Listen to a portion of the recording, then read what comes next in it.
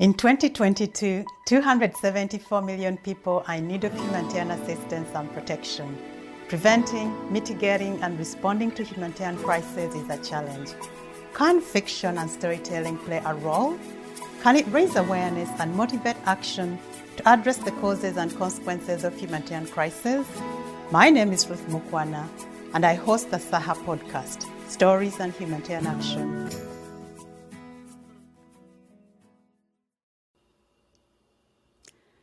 Welcome to SAHA, Stories and Humanitarian Action. I have a great show for you today.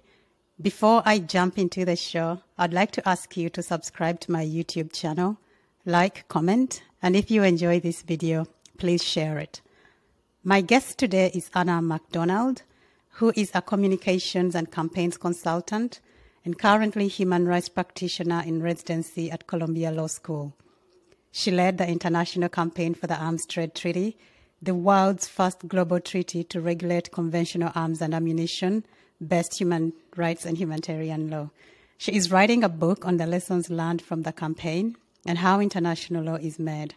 She was previously director of the Control Arms Coalition, and prior to that worked at Oxfam for 18 years, leading campaigns on humanitarian issues. She has been a consultant for the United Nations on strategic communications. Welcome to the show, Anna.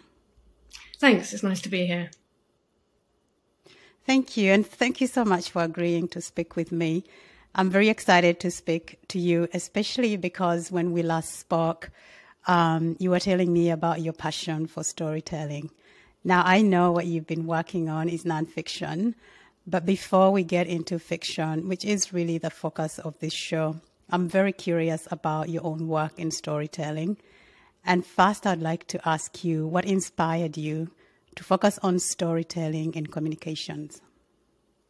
Well, I think stories are how we all make sense of the world and how we all learn about things. And I know for myself, when I first got involved in humanitarian work, when I had my first opportunity to go overseas for my own country, it was often the stories that I was hearing from people and the stories I was talking to people about that made me feel passionate about wanting to get involved in the work. So I think it's important to, try to share that more widely. I think there's often a bit of a tendency in humanitarian work to think that because it's a serious subject, we have to start with data and statistics and facts and figures. And those are really important to back things up, but they're rarely the thing that gets you hooked. It's not, no one tends to feel that passionate because they've heard a compelling piece of data. It's normally the story of somebody that you've heard that's moved you in some way that gets you interested. Yeah, and I'm glad you say that, because part of the reason I'm really very, very passionate about fiction and storytelling is precisely because of the focus on data and statistics. But I'm going to come back to that a bit later, because there's an article I actually would like us to speak about. Tell me about your recent project in Palestine and what that was about and why Palestine. Well, it was a project across UN agencies and NGOs, both international and local. And we were collectively looking at how we could try to change the narrative around Palestine. One of the problems, I think, in a situation that's been very long-standing, there's been a persistent humanitarian crisis in Palestine for many decades, is that it tends to have a certain image in the public eye. And unfortunately, when it comes to Palestine, public perceptions generally are negative. And that's a problem, because if people's perceptions of a place and of a people are negative, then they're far less likely to feel receptive to your message, to empathize with the stories that you're telling, and far less likely to want to take action. It's with Palestine, people have a tendency to switch off because it's all too difficult. It's all too overwhelming. Nothing can be done. It's just a, unique situation. Terrorism is involved somehow, and that's scary. And so, it's easier to switch off and not get engaged. So what we were trying to do was look at how we could use a storytelling approach in our narrative to talk about ordinary people, centering Palestinians within their own story, and telling their stories, their narrative in a way that would generate a greater degree of empathy, focusing more on what is the same between anybody and anybody else. So what's common for people in Palestine in their lives, that's common to all of us, what is common in our hopes and aspirations and dreams, focusing more on what makes us the same rather than what makes us different as a starting point. And then it's easier to try to get that level of interest and engagement, and then go more into perhaps some of the more complicated or difficult issues. And it was it's obviously a difficult place to work. There is a lot of intensity of pressure in the work there, and intensity of politics in the region, of course. But it was extremely positive in terms of the engagement that we got, both from people that we were working with in country, but also from public audiences that we were communicating with, like trying this approach, and a lot of enthusiasm from colleagues on the ground in this as well. Okay. And what kind of engagement were you able to get through this project? So what we were looking at, one area we were looking at in particular was social media, both because that's a way to reach a large amount of people, and also because that's where sometimes negative paradigms or negative stories can exist, and we wanted to counter that. And we found that we got a much higher level of engagement from people with social media posts when they focused on an individual story than when they began with facts or figures. And that varied from like a 400% increase, in some cases up to 3,000% increase in the level of engagement. So it's really quite dramatic. If you begin with telling the story of a person, and particularly if that person is able to tell their story in their own words, people are much more likely to stop scrolling, have a look at it, engage with it, like it, share it, do something with that story, than just continuing to go past it. So in terms of showing that appealing to people with that approach is successful, I'd say that was very positive. I mean, it would take a long time to try to completely change the way in which people are going to perceive a situation that has been so long standing, but it's a positive start to have been able to begin to do that. Right. And what are some of the stories that you were able to tell? I mean, there were stories it was a mix really, because partly, I would say particularly around Gaza, people have very negative perceptions from outside of Palestine. People think of Gaza, they think of terrorism, they think of war and conflict.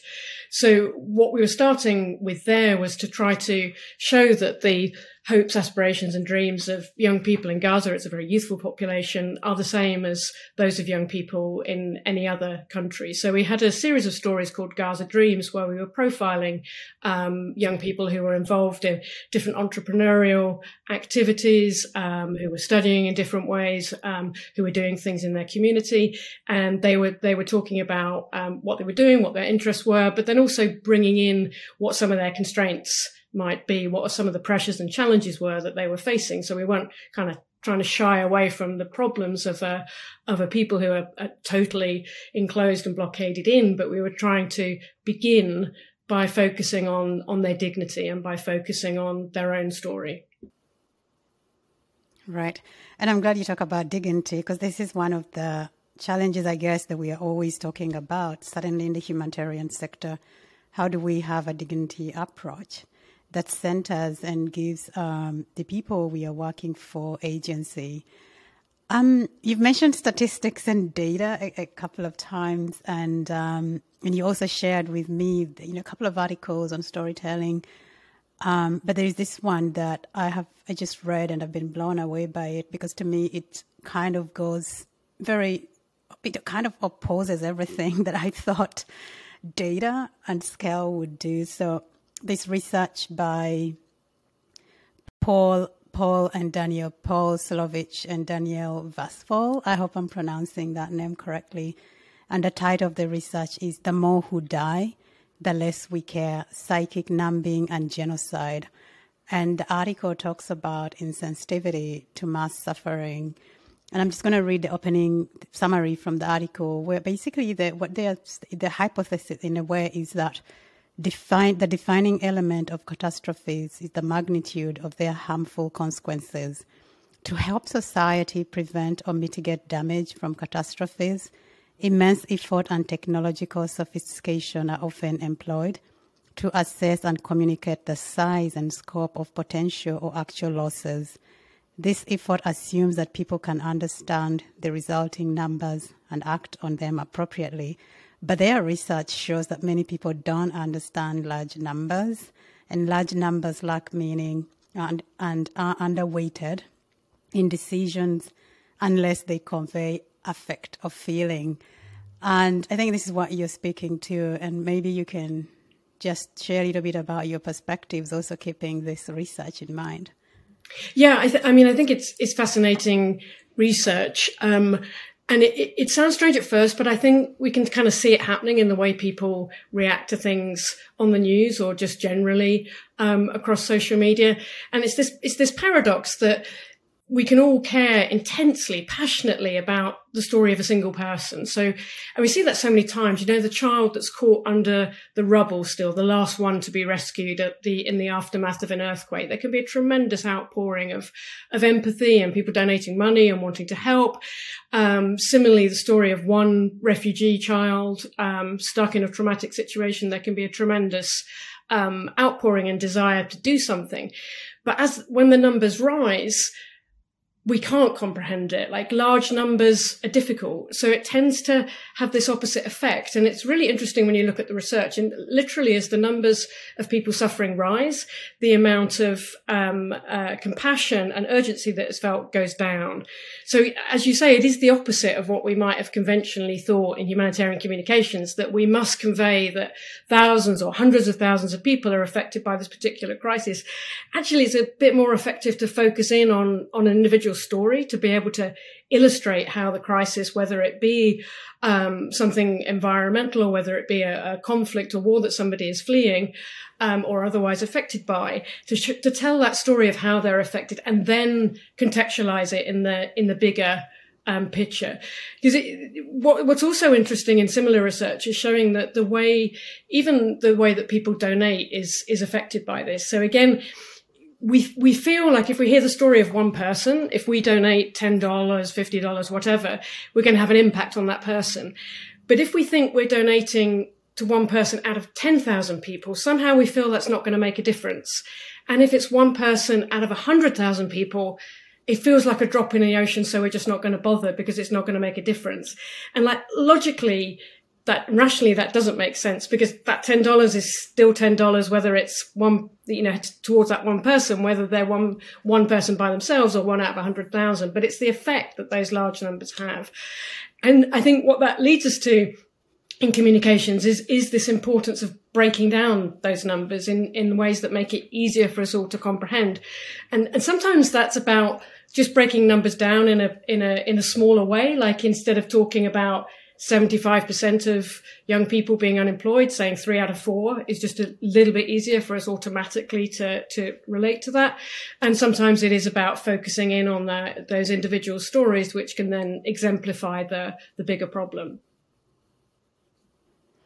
Yeah, no, I mean, I'd encourage everyone to read it. I know it was done in 2015, but I found it just kind of like, I kept going, oh my goodness, this is so counterintuitive to what I would have thought. And of course, we use big data because in the humanitarian sector and so many other countries working on crisis is always trying to communicate the scale of it, with the hope that when we understand the scale, we are going to galvanize this support for the response. And the article as well, and I think the research rather, but you've also mentioned it, it basically comes down to this ability to connect. And people tend to connect at the individual level. And they actually do reference fiction or storytelling as a way or as a vehicle or tool to actually help. And here again, I'll just read a quote from the research that refers to Kingsolver, who's done actually a lot of research on storytelling, fiction, and empathy. And here, basically, the quote from her research or her book is, a newspaper could tell you that 100 people, say in an airplane or in Israel or in Iraq, have died today. And you can think to yourself, how very sad. Then turn the page and see how the wildcats fared. But a novel could take just one of those 100 lives and show exactly how it felt to be that person. You could taste that person's breakfast and love her family and sort through her worries as your own, and know that a death in that household will be the end of the only life that someone will ever have, as important as yours, as important as mine. And that's basically, Kingsolver's work on fiction and empathy. And the reason I wanted to actually read the quote from her work is because I thought that this would be a good segue for us to talk about the book that I would like us to speak about today. What is the What by Dave Eggers? I hope I'm pronouncing his name correctly. And first I'm going to ask you to just tell us what this book is about. So it's about Valentino Deng, who was at the time a boy in South Sudan, who became one of what was known as the Lost Boys, the group of children who trekked from South Sudan, escaping conflict there, and eventually made their way through to Kenya, to a refugee camp, and then for some of them resettlement in other countries, including the United States. So it's a collaboration between Valentino Deng, whose real story it is, and Dave Eggers, the writer, the novelist, who has taken the story that Valentino told him and turned it into a novel. So it's based on the real story, but it's written in the first person, and he's taken, some artistic license with some of the events that happen, and using a bit of a flashback mechanism as well in how he's telling the story. And I think it's really powerful because it is in the first person, and I think that's one of the most powerful ways to tell a story, because I think what we're saying in the story is important, but also who's telling the story is important. And the most powerful way for someone to own their story is when it's in their own words. So I think stories in the first person are immensely powerful. And then also it's interesting, I think, because it's a story of like a series of really like horrific events. I mean, what these children pass through on their long trek across Sudan are, some horrific events of violence, of suffering, of starvation, and of death, and of abuse. And yet somehow the book's imbued with hope. And it's because I think the writer Dave Eggers manages to really capture the hope of the central character. And I was fortunate to work with Valentino Deng a little bit when he came to support our work on arms campaigning at the UN. And he is, just as he is described in the book, he's a very humble but very hopeful, positive character. And I think that comes across really well in the book. And the other thing that is very good about it is that it's a page turner. It's very suspenseful, even though you kind of know what's happening, because obviously, the guy's alive because he's written about on the book and it's a collaboration, but you still, you're kind of wondering what's going to happen, and you're turning the page because it's got those elements of suspense and drama that are essential to any good story, right? It's got to have a plot. So I think all of those things coming together make it a really powerful story, which it's odd to say that you can find a story about such a terrible series of events as enjoyable, but it kind of is, because I think you can enjoy good writing and you can enjoy the ultimate message of hope that it brings. Right. And I was reading, as I was preparing to speak to you, I read the book myself quite a while ago, and I'm hoping we can read some excerpts from it, if that's okay. And you can, select. Do you have it with you? Do you have a copy with you? Unfortunately, I don't have it with me. I most recently read a library copy, actually, when I went back to read it. So I haven't got one in front of me, I'm afraid. Okay, no worries. We'll skip the reading part. But I read it a while ago myself. It is quite a big book, but I guess because of the way it's written, it's just very compelling. It's very easy to read. One of the things, and it's one of those books I feel that, you can read, a lot of people, probably here in America especially, have heard about the Lost Boys. And now recently, in the last few years as well, there's been, about the Lost Girls, because there were also girls among this group of boys. And the sheer suffering that they went through, which you're talking to. But it does really, when you read it, you learn so much about that war and how it affected this group of children and how they ended up in America. But I want to talk to you a little bit about his experience in America. And actually the book itself starts with this incident that happens when he's, I think, in somewhere in America. I can't remember what state. In Atlanta. But if you remember, Georgia, if you could just... in Atlanta, yeah. But what is your take on that incident when it's happening? And maybe you can describe it and just we can talk about it. The book starts because it's got this kind of flashback format. So it begins with him in Atlanta, Georgia, and he's in the apartment that he's been kind of resettled into, finally coming out from the refugee camp in Kenya. And this incident happens basically where these people break into his home, and they tie him up, and he's robbed, and he's lying there. And as he's lying there, tied up, afraid, wondering what's going to happen, they're violent towards him at one point. His mind goes back to South Sudan, and that's when his story begins, and it comes back and forth through that. So you're kind of following two stories. You're wondering what's going to happen in this kind of semi-hostage situation, and then you're wondering what's happening in South Sudan. And as you say, it quite brilliantly tells the story of one person, but actually tells the story of millions of people through doing that. And I think what's also interesting about talking about his life in America is that it also shines a light on challenges within the US as well, because it's covering racism, it's covering the perceptions that people have of people from South Sudan when they arrive, people's perceptions of refugees. In the second section of the book, he comes out of that situation, and he goes to hospital, and in the hospital he just can't get seen. He's waiting for hours and hours and hours. And again, it kind of reflects on another challenge in America, the structural challenges that exist around healthcare here. So I think it's good, because sometimes books that are about humanitarian crisis can always be like, all the problems are like over there. And like, we're great over here and we've rescued people. And it's not as simple as that. Of course, the real narrative is way more complex. And I think it's an intriguing part of the book that it explores that. And I also think that, I think two things that fiction can do really well that are positive in our field is that, firstly, they can remove fear. And I think so many of the problems that exist today around racism, around prejudice of any kind, and ultimately around conflict are based on fear of the other. And what a book can do, what fiction can do, is it can take away that fear. Because if you hear of the Lost Boys as a mass, or you hear of refugees, like mass nouns frighten people. It just sounds like a mass of people and we're scared of it. But you read the story of Valentino, you're not afraid of him. This is a real person. This is a person, with all the human flaws that a person has.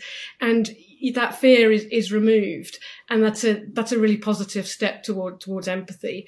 And I think the second thing fiction does is it can allow you to imagine an alternative, because what a fiction writer can do is they can put in whatever ending or scenario they want. So it can take you to a different imagined reality. And I think that's really positive too, because we need to not just be trying to work against the bad things that are happening. We need to be working towards the good things we want to happen, and being able to have that vision and having that kind of clarity, that picture in your mind of what things could be in a positive way is really important to increasing our understanding and empathy. Yeah. And I have so many questions for you from all that you've just said. It could also be like, for me, I'm from Uganda, so South Sudan is just our neighboring country. And I worked in South Sudan twice in my life. And maybe I was much familiar with the situation and what the people of South Sudan had gone through these decades of war. But when I read the book, and I think to me that's what you're kind of also mentioning, it really struck me that Valentino is here and he's saying, finally I made it to America, but I'm still waiting for peace. I'm still, I guess there was a sense that he had hoped he would get here and all will be well. But when the book starts, in fact, he's still trying to get his credits, if I remember, to get into college. And that just wasn't easy. He's still trying to work, really difficult or long hours or in the middle of the night at this health club, trying to make ends meet. And maybe you can talk a little bit about that as well. Yeah, I mean, I think it helps present a more, holistic, real story of someone's life. And I think sometimes also in humanitarianism, what we think we're telling as a story is sometimes a photo and a caption. And that isn't a story, that can be very two-dimensional. We show a picture of someone or a photo of somebody, and there's a caption underneath saying, Mohammed's struggling in his life as a farmer, or Mohammed's had his land taken away from him. And what that does is we only know about Mohammed because of the negative things that have happened to him, right? And over time, if that's all you see about a people, then it leads to this almost kind of colonial lens, I think, where we're only seeing people as kind of passive recipients of harm that's happening to them, where they have no agency. And they're also two-dimensional because we're only hearing about the bad things that are happening to Mohammed. We don't know whether maybe he loves playing football at the weekend, maybe he likes music in the evenings, maybe he does, whatever, but we don't know that because we're only seeing this snapshot and this caption.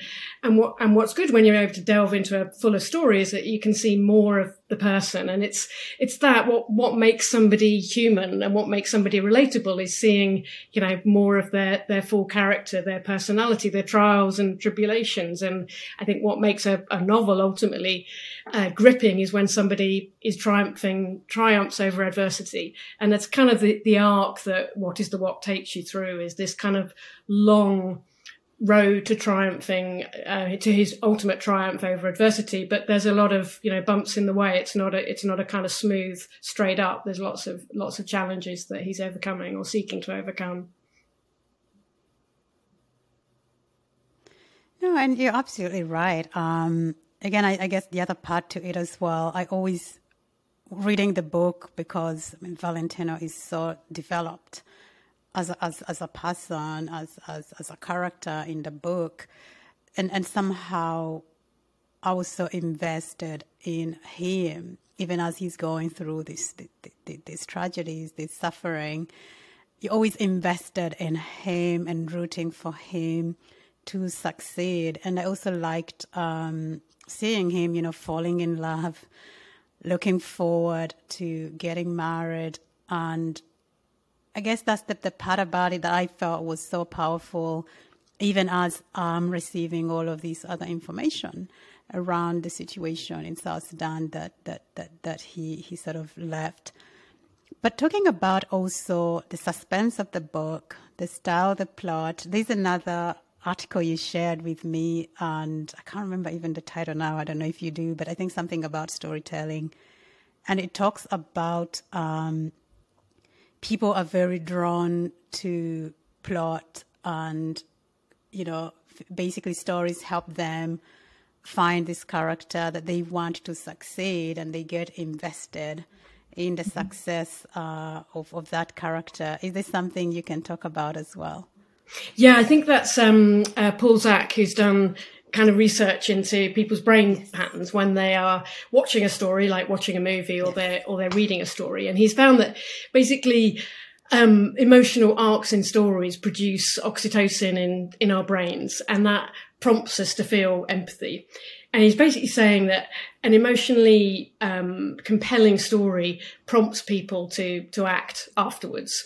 And we kind of know that intuitively, like it's the way when you come out of an action movie, you feel kind of all pumped up because you've been watching the action movie, or if you're watching a long romance that has a sad ending, you yourself feel, you feel sad at the end, or you might feel, having romantic thoughts yourself.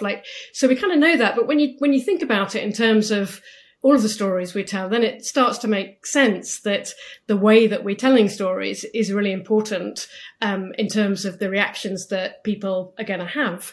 And if we want people to be emotionally invested, and I think that was a good way of putting it with the character Valentino, but if we want people to be emotionally invested in the stories that we're telling, then we need to be telling them in a way that is compelling. I really like, I mean, it's not fiction, but on the factual side, I really like Humans of New York and Brandon Stanton's work, and the way that he always manages to bring out the human in whoever it is that he's talking to. And he's approaching random people on the street, and he's getting them to tell their story. And he's a great interviewer, a great storyteller, because he always has this knack of pulling out the essence of a really compelling or interesting story and whoever it is. And it's so interesting when you watch him posting them on Facebook or Instagram, because when he serializes them, there are like tens, sometimes hundreds of thousands of people around the world, like gripped, waiting for the next installment. And if it's like, one part out of 9, everyone's really waiting because they want to know what is going to happen. And it's so, it's exciting. I was reading one recently, and I think it's about a young man. I think he was from Ghana. He was in the US when he arrived here. He was having a really hard time, with racism, and also economically, he was a student.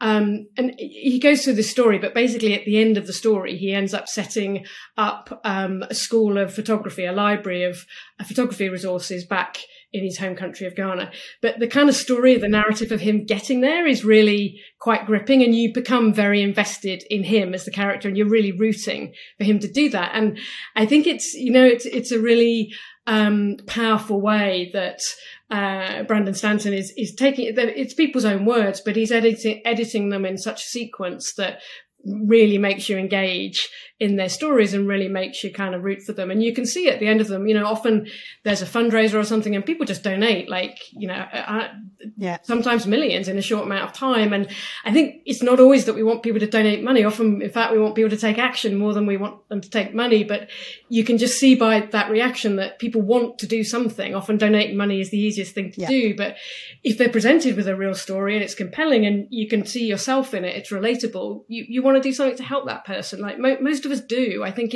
there is generally an inherent good in us where we want to help others, but and part of our job as humanitarians is being able to chart that path to make it easier for people to be able to take action to help others. I think that's part of our role in communications is laying that path out and saying, yes, you can do something. Yes, it is worth doing something. And here's what you can do.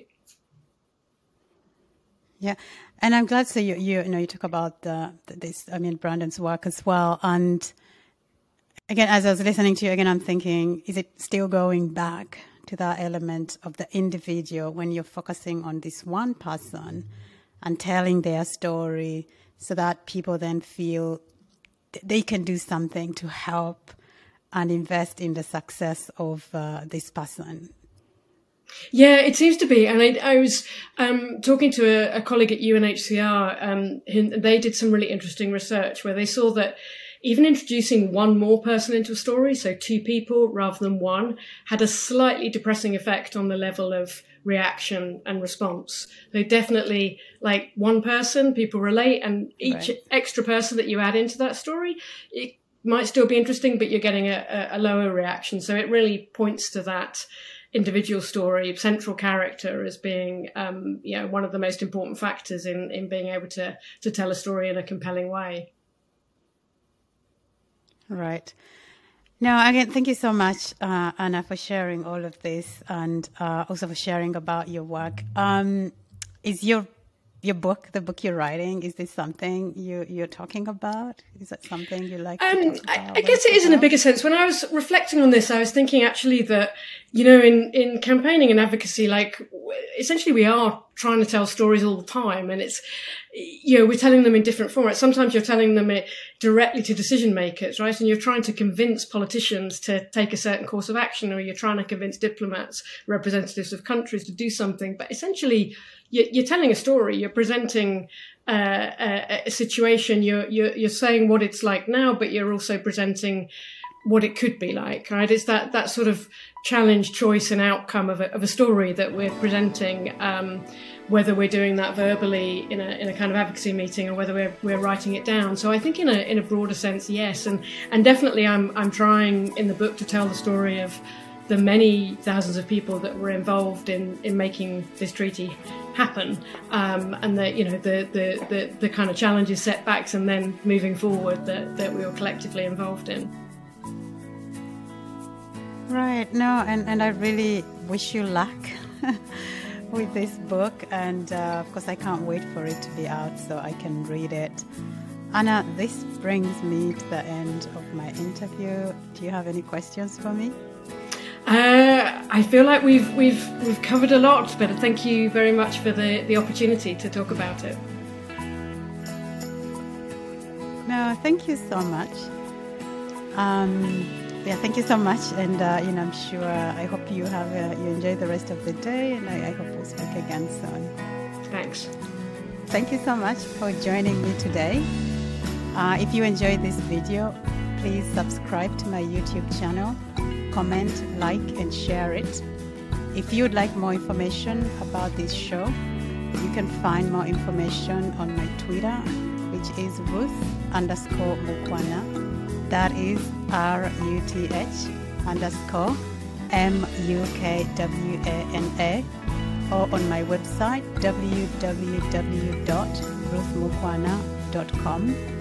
I'd like to thank Jamal Swift, who is my co-producer, and Nomadic Band for the music. Thank you. Goodbye.